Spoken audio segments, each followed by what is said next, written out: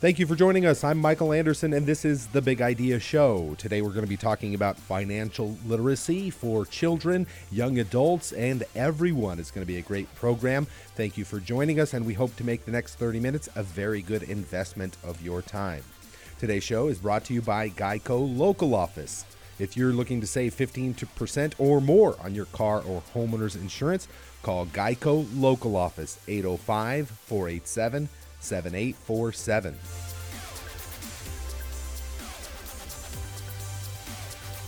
Well, we've got a great program for you today. Thank you for tuning in. We're talking about financial literacy. This is something that a lot of people seem to feel education and the education system does not do a phenomenal job with teaching to our youth. And as we reach young adulthood and adulthood in general, we find that maybe we're second guessing some of the decisions we're making, or we're not quite certain if we're on the right path.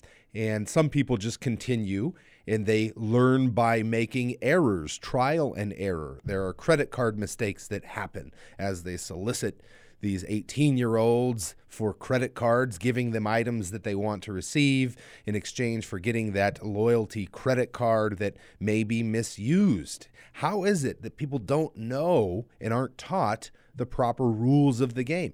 And so today on this show, we're going to talk a little bit about what I think are 6 main concepts that youth, young adults, and in general, people should know about their personal finance and financial matters. And so we've been working on building a curriculum here. We're teaching this at a private school in Beverly Hills. There's a private school that is integrating this curriculum, and I'll just give an overview. It's 6 sessions. It's 1 hour per session that we're doing, and our goal is to integrate this into more private schools and public schools. First one is that credit cards and your credit score. It's important. This is a very important thing for children to know about and young adults. And I find that they are interested, even at a young age, as young as 6th grade. They're already knowing what credit is and credit score. They don't know the key terms. They don't know really some of the facts about credit, but they're intrigued and interested. And so that is definitely a topic. Buying a house. How is it that people don't know the rules of the game to buying a house? You can do it smarter, not harder. There is a way to buy a house in California and other states where housing is expensive. It's not easy. I'm not saying that it's easy, but I am saying there is a way. I am saying there are rules to the game that we're not teaching well that we could teach better. That is the 2nd episode of the course. 3rd is behavioral finance. Why do we want what we want? What's your motivation to buy something? And are you aware? Are you consciously aware of why you want something? I think this is important. There's a lot of research going into this space of trying to understand and better teach people more about behavioral finance. So that's something that we're teaching people in this financial literacy course. There are 6 episodes. That is the 3rd one, behavioral finance. As we move into the next topic, it's retirement and financial independence. Financial independence is being in control of your money, having enough domain over your cash flow of making sure that your income is exceeding your expenses, keeping your living expenses and lifestyle in check to afford that, and understanding a few important terms with money that, again, are sometimes not taught that well. And that's the idea of time value of money, big concept. Compound interest, how does that work?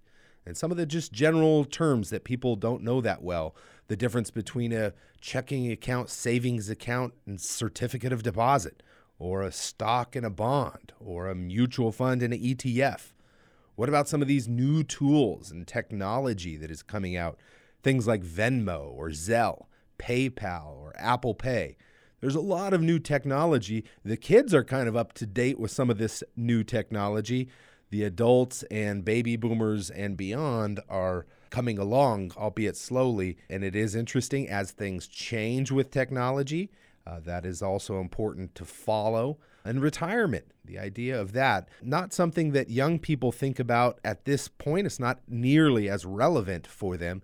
But the whole idea with this course in personal finance is not to teach someone everything they need to know, but the idea that personal finance, if it's taught well, that it's a primer. You're teaching them a few things that are relevant, that they can understand, that they can start to have conversations with their adult family members and others about, and that will engage them to be ready to learn more when those opportunities come and to engage in a conversation or have the opportunity to learn more about these at a deeper level. They will have already had some knowledge to engage in that conversation. And that is another reason why it's so important to have our youth learning about personal finance in their young teenage years and beyond. Continuing, the 5th episode is Save Now. Seriously, start saving now. Even at a young age, a kid can start saving money. Even in your mid-20s, you can start saving money. But things that you don't know about or haven't thought about, like what is a reasonable interest rate? That's a little boring, but what is opportunity cost? That's a little less boring. If you go to one concert on a weekend, obviously you can't go at that same time. You can't go to the beach with your friends. You're at one place, not the other. Some things you have to pick and choose, and that's with events, but it's the same way with money. If you're spending the money on this In-N-Out burger combo number 3, well, you're not saving that money for your trip to Magic Mountain. If you haven't thought about that, well, you kind of need to. That's opportunity cost. Some things have risk. There's this thing called the investor psychology cycle.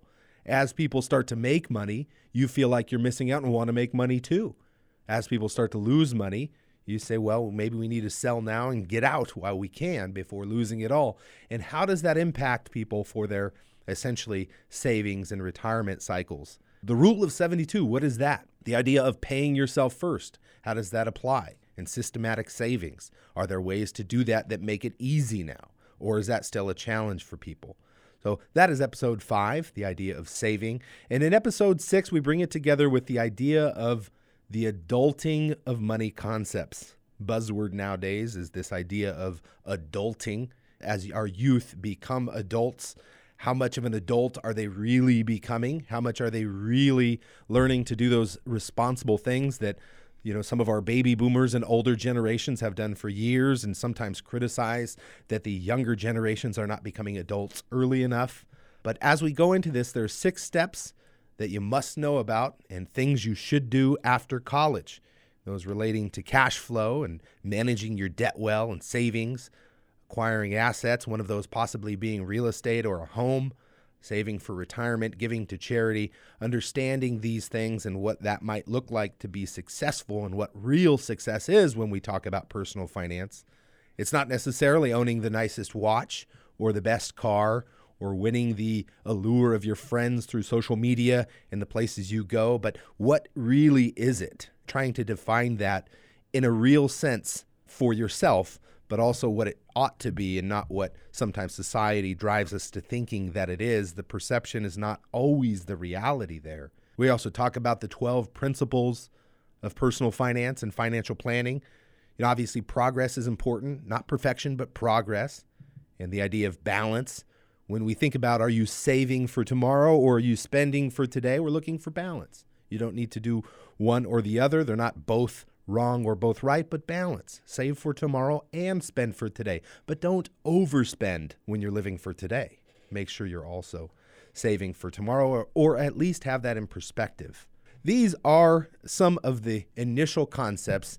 And Spence, I'll open the mic up for you here, but we talk about this financial literacy and trying to teach some of these concepts to prime the youth and prime people that want to learn more and dig in for their personal financial situation. I think it's really important, and I hope that we can get some traction with giving people this information in a way that they can start to use it and understand it and just take advantage of it. And one of the issues is you're no fun. But what you said about opportunity cost is so spot on with how to distribute your money for entertainment properly. Because like you said, with your kids especially, I guarantee you, folks, most of your kids, if you make some sandwiches and go to the beach with a couple of Frisbees, they'll have as much fun and as much memory as if you went to Magic Mountain. And the cost difference is huge. The opportunity is still a great time with your family. And then once a year, go there. It's odd how we put value to things, and you forget that there's so much fun to be had and a little bit of savings. So how do you have fun but not below the money? I had a guy, I'm a bored to the head kind of guy. Somebody's really got to smack me before I get it. I will never forget, even though I didn't apply it, when I bought a truck when I was a youngster, bought a new truck. It was great. It was Ford Ranger. And my payments back then were like $300 a month. That was a lot of money back then. And this guy sat me down. He said, I got to show you something really quick here. He said, this truck, and he worked it all out and did the interest. And he did this nice little scale. And he said, if you would have bought a used truck for this much, and you would have done this and not the interest, he said, at the end of 5 years, you would have had like $4,000 in the bank and you would be driving a truck. Well, that's neat, sir. I'm going to go drive my new truck. When I look back on that, it was brilliant. Because if you take that, when I was 22, that $4,000 and what you talked about, the rule of 72, which you can explain if you would like, that $4,000 all these years later, even at 5%, would be a little bit of cash that would be sitting in an account, and I still would have had fun in that other truck. And it's just little things like that. How come a lot of wealthy people have a Mercedes that's 15 years old? And you look at things like that that are kind of obvious and practical, but can we plant that in a 10-year-old, 12-year-old's head so they know how to have fun and they know how to save money? That's the trick that you have. That's the challenge. And I think it's incredible that this school in Beverly Hills was so forward-thinking that they would apply your program to a learning situation in class, because we need this. And I think that was something that was fascinating. They approached me and said, we are good at educating children and kids, and we know how to build curriculum, but the content we need, we're not specialists in the content. Can you help us with the content, and we will help you formulate it in a way that they will understand it better? And so it's kind of a blend between content that's rich in the specific material of personal finance, but distributed in a way that they will be more amenable to accept it and digest the information. And what it kind of looks like is this. I'll describe it a little bit, but each class we have, essentially, we start with a discussion, and the discussion is to pique their interest. What's important to know about credit? How do we use credit cards? What are the things that people use them? Do you want them? What do you know about them? And we have just a broad piquing discussion about the topic to try and get conversation engagement going. Directly after that, we go into a survey. What's fascinating about school nowadays, everyone has a laptop in the classroom. So we have instead of giving them a piece of paper worksheet like it used to be, now it's open up your laptop. You now have a survey we've just sent to you.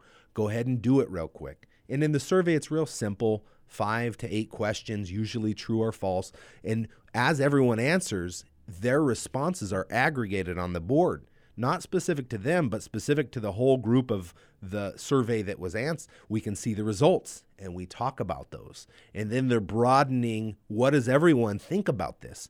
Sometimes what you think everyone thinks about it is not what everyone thinks about it, and it's also not correct.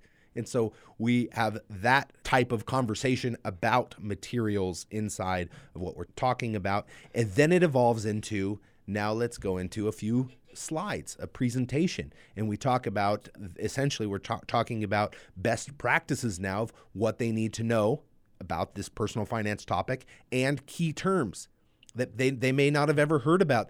The idea of arbitrage, or the idea of what is a mortgage. They've never heard that term before. The idea of interest rate or FICO score. These just general terms we need to bone up on, having them understand what the terms that are used, what they mean.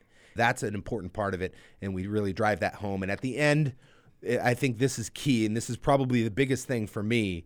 At the end, we finish with another one of those surveys that they take home with them. And in that survey, we're asking them questions to also have a conversation with an adult family member about.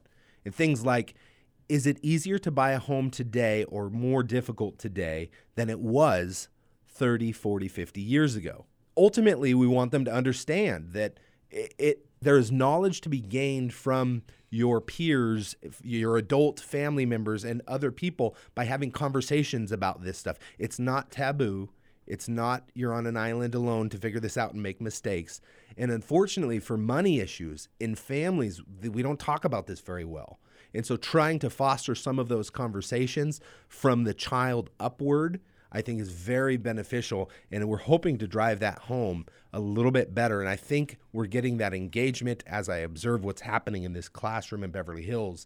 So I think there's real impact being made. We're hoping to grow this at a better clip to other schools that would want it. Even when I was in school, and I took one class that was a personal business class. It wasn't to do with financing, but at least, and I'll give them credit, way back then, they had the checkbook.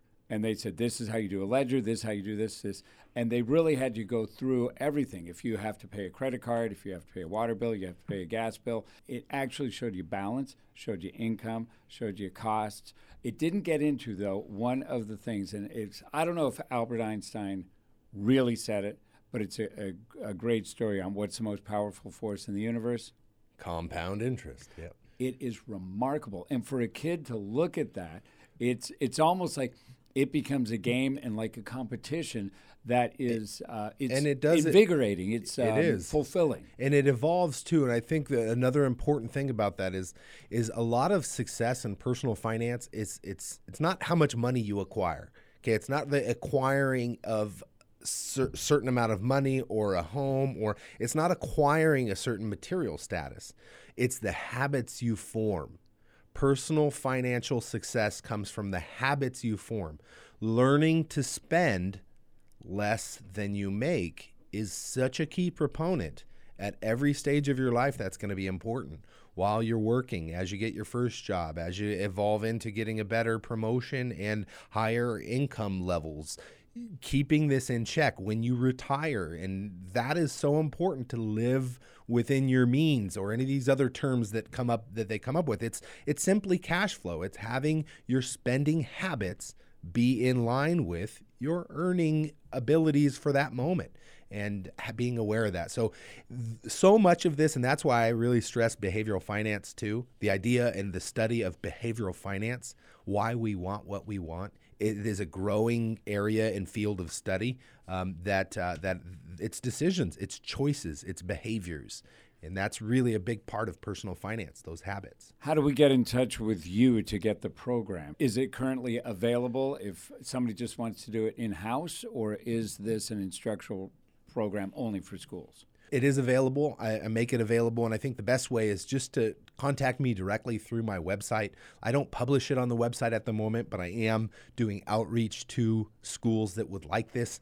I've found it easier with private schools at the moment because they have the latitude to take action on something like that. And some of the local public schools have done it as well. We've had some good response to them, but it's just more difficult to engage. And at the moment, the best thing to do is just go to my website and contact me through the website, and I will be happy to get you the information, essentially help you out and help hopefully distribute this. But it's maranantha.com is the best place to go, and I'll spell that out. It's maranantha.com. That's maranantha.com. Looking at just little games you can play with your kids. And one, I think I told you before, is keeping change. And when my son, I did it the other day, I even showed one of our salespeople upstairs. I had it was a beer glass, souvenir beer glass. Every time I got change, and I get a lot of change, so I had these two glasses. The only mistake I made with my money was I went over to the Ralph's up here and I poured it in. Now, what's the problem with that? I don't know. They take 7%. Oh, at the change counting machine. That's the scorch. Yeah. That's the scorch. Yeah. But I had these two glasses, and Cole, my son, had seen them in my office a few times. What's that? And I said, it's just nickel times quarters. In those two glasses, after the 7%, $62. Wow. $62 in two glasses. And you see that, and to a kid, even a quarter, when I was a child, could buy a bunch of baseball cards. A quarter doesn't mean much unless there's a few quarters on top of it and you keep going. And I tell Cole, I said, when you spend that and you get the 38 cents, you get the 42 cents, right there you look at it and say, what's this? But remember, all of those things, if you paid too much for that drink at the blender place, it's all those little things where you can still have fun, and maybe you make the blended drink at home and save that money. Did you ever know the Dolans? They had a radio program, and they used to be on Good Morning America. I do Husband and wife. They did one that really woke me up. They said, right now, everybody get up and go to their closet, open the door, and say, when's the last time you wore that? When's the last time you wore that? How many times did you wear that? And then get down to the brutality of what did it cost. And he says, do you realize that maybe that jacket cost like $28 every time you wore it because you only wore it 4 times? And they looked at that and they said, all of the things you get, did you really use it? Did you really need it? Like you say, what makes you happy? The impulse buy. And why did you? With the psychology of purchasing is really, really a clever concept. Oh, I bought this and it feels good. But what if that money was taken and just tossed in the bank? So then when you hit retirement and you're looking and saying, my goodness, I was pretty good at saving, and now I can really go out and have fun, and I can really be comfortable. Because you didn't make that silly purchase. Or you looked at a coupon, you looked at a bargain. It's something that we got to get in kids' heads. Yeah, there's a lot to it, and I think it is more of a learned behavior than anything else. The idea that you could essentially put money here instead of use it there. And I think that is something that definitely should be taught a little bit better, if not at least just a exposure to the concept. Because that is important and that's real life. It's where are you going to utilize these dollars essentially to get what you want, to live the life you want to live. And behavioral finance is becoming a big deal nowadays. When I used to work, and I don't work as much as I used to, but I've got to get back into it. When I tell kids with the American Cancer Society and the Relay for Life, the power of getting money for the cause. I say, go up to your parents and say, hey, Dad, could you give me a nickel this weekend and then just double it for a couple of months so I'll have a little money to give to the. And the kids would say, well, that would amount to much. And I'd say, get a calculator, go 5 to 10 to 20 to 40 to 80 to 160 to 320 to 6. And you start looking at that and you could see their eyes get big, and all of a sudden they really get a grasp of what seems like very little in the long run. It can be a huge amount of cash. And you pointed out in the thing, make it fun, make it entertaining, and make it rewarding.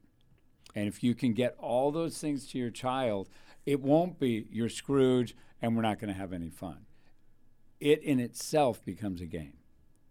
Definitely. And I think the exposure to some of these concepts and other resources, and there's a lot of good resources you can find online, books, blogs, podcasts, all kind of great stuff nowadays that people are putting out there that maybe you can find some exposure to and enjoy and start to, or your kids or grandkids could start to get exposure to some of these essentially resources that they might essentially subscribe to, and then that could be a good thing. I'll list a few. Obviously, Clark Howard is a big name in personal finance, and I think he is a phenomenal guru giving great information out, and he's been around for a long time doing good work. The book Rich Dad, Poor Dad by Kiyosaki was a phenomenal book that I read in high school. It was given to me and read it, and I think it's an awesome book talking about this idea of acquiring assets and minimizing liabilities. But really a fun book, written well, and enjoyed that in high school. Dave Ramsey and Susie Orman are gurus, a lot of books, a lot of stuff putting out there. Chris Hogan and Rachel Cruz are current, and they're writing books and doing good work. There's a podcast that is called Afford Anything by Paula Pant, and she's one of these millennials that has the idea of financial independence and retiring early, even not retiring in your later years, but your earlier years. And she talks a lot about that and has a lot of good information there. So definitely something to think about of where do you curate your own personal finance information? Like, how are you getting the advice that you're getting? Where did it come from?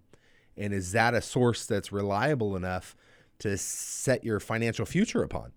If you're getting ideas from, your neighbor when you're essentially, pulling out of the driveway together and sharing ideas, that's one spot, but it's not necessarily maybe the best, most reliable spot. So where are you getting your information, and how reliable and credible, and how much do you count on that and take action from it?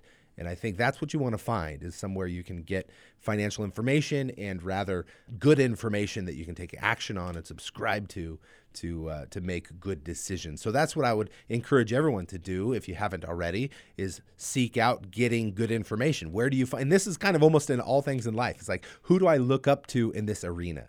Who do I look up to for my personal finance ideas? What strategies should I be subscribing to? Same thing with like health or fitness. Who do I look up to in health and fitness? And how should I be essentially trying to subscribe to these ideas that they're doing really well? Like, who's my idol in that category? Who do I look up to when it relates to, different topics? Like, I like golf. I really enjoy the sport and watching it and kind of hearing different ideas and subscribing to different maybe social media channels that promote different ideas in the sport. And, I have a few players that I watch and enjoy talking to and trying to learn more about it. It's the same way with other interests in life.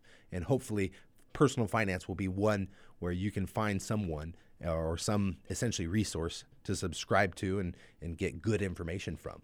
So give your kids the advice of that guidance, because they're not going to get it in school. My son, I'm sure he's had some nice teachers. I don't think they have had literally 1 minute of any kind of finance talk, and he's 15. Not 1 minute. So it's time. And folks, maybe mom and dad, it's your responsibility to make that happen. It would make such a good elective course. So even if they didn't make a curriculum, as long as it was there to show value to kids, it would be a good thing to put in schools. I think where it goes, it would be great to be a graduation requirement, that you at least have exposure in the form of a certificate to go through this. In the senior year in school, they have an economics class, and that's high school curriculum, and it does touch on some personal finance, but I don't know how deep it goes, and I don't know essentially how well. Like, I remember my own class and what we did, and think of relating that to today's times. It's different. There's just a little bit more that they should learn, and it's a little bit of different curriculum that they should learn. So I'd love to see it be a requirement. Hey, thanks for joining us and listening to the show. This has been The Big Idea Show with Michael Anderson and Tom Spence, and we come every week talking about ideas and things that you should know about, and we really appreciate your time. For more information, you can always contact us online. The website is maranantha.com. That's MARANANTHA.com. Have a great week, and thanks for listening. Do you ever question if your investments are right for you? Do you own any annuities, retirement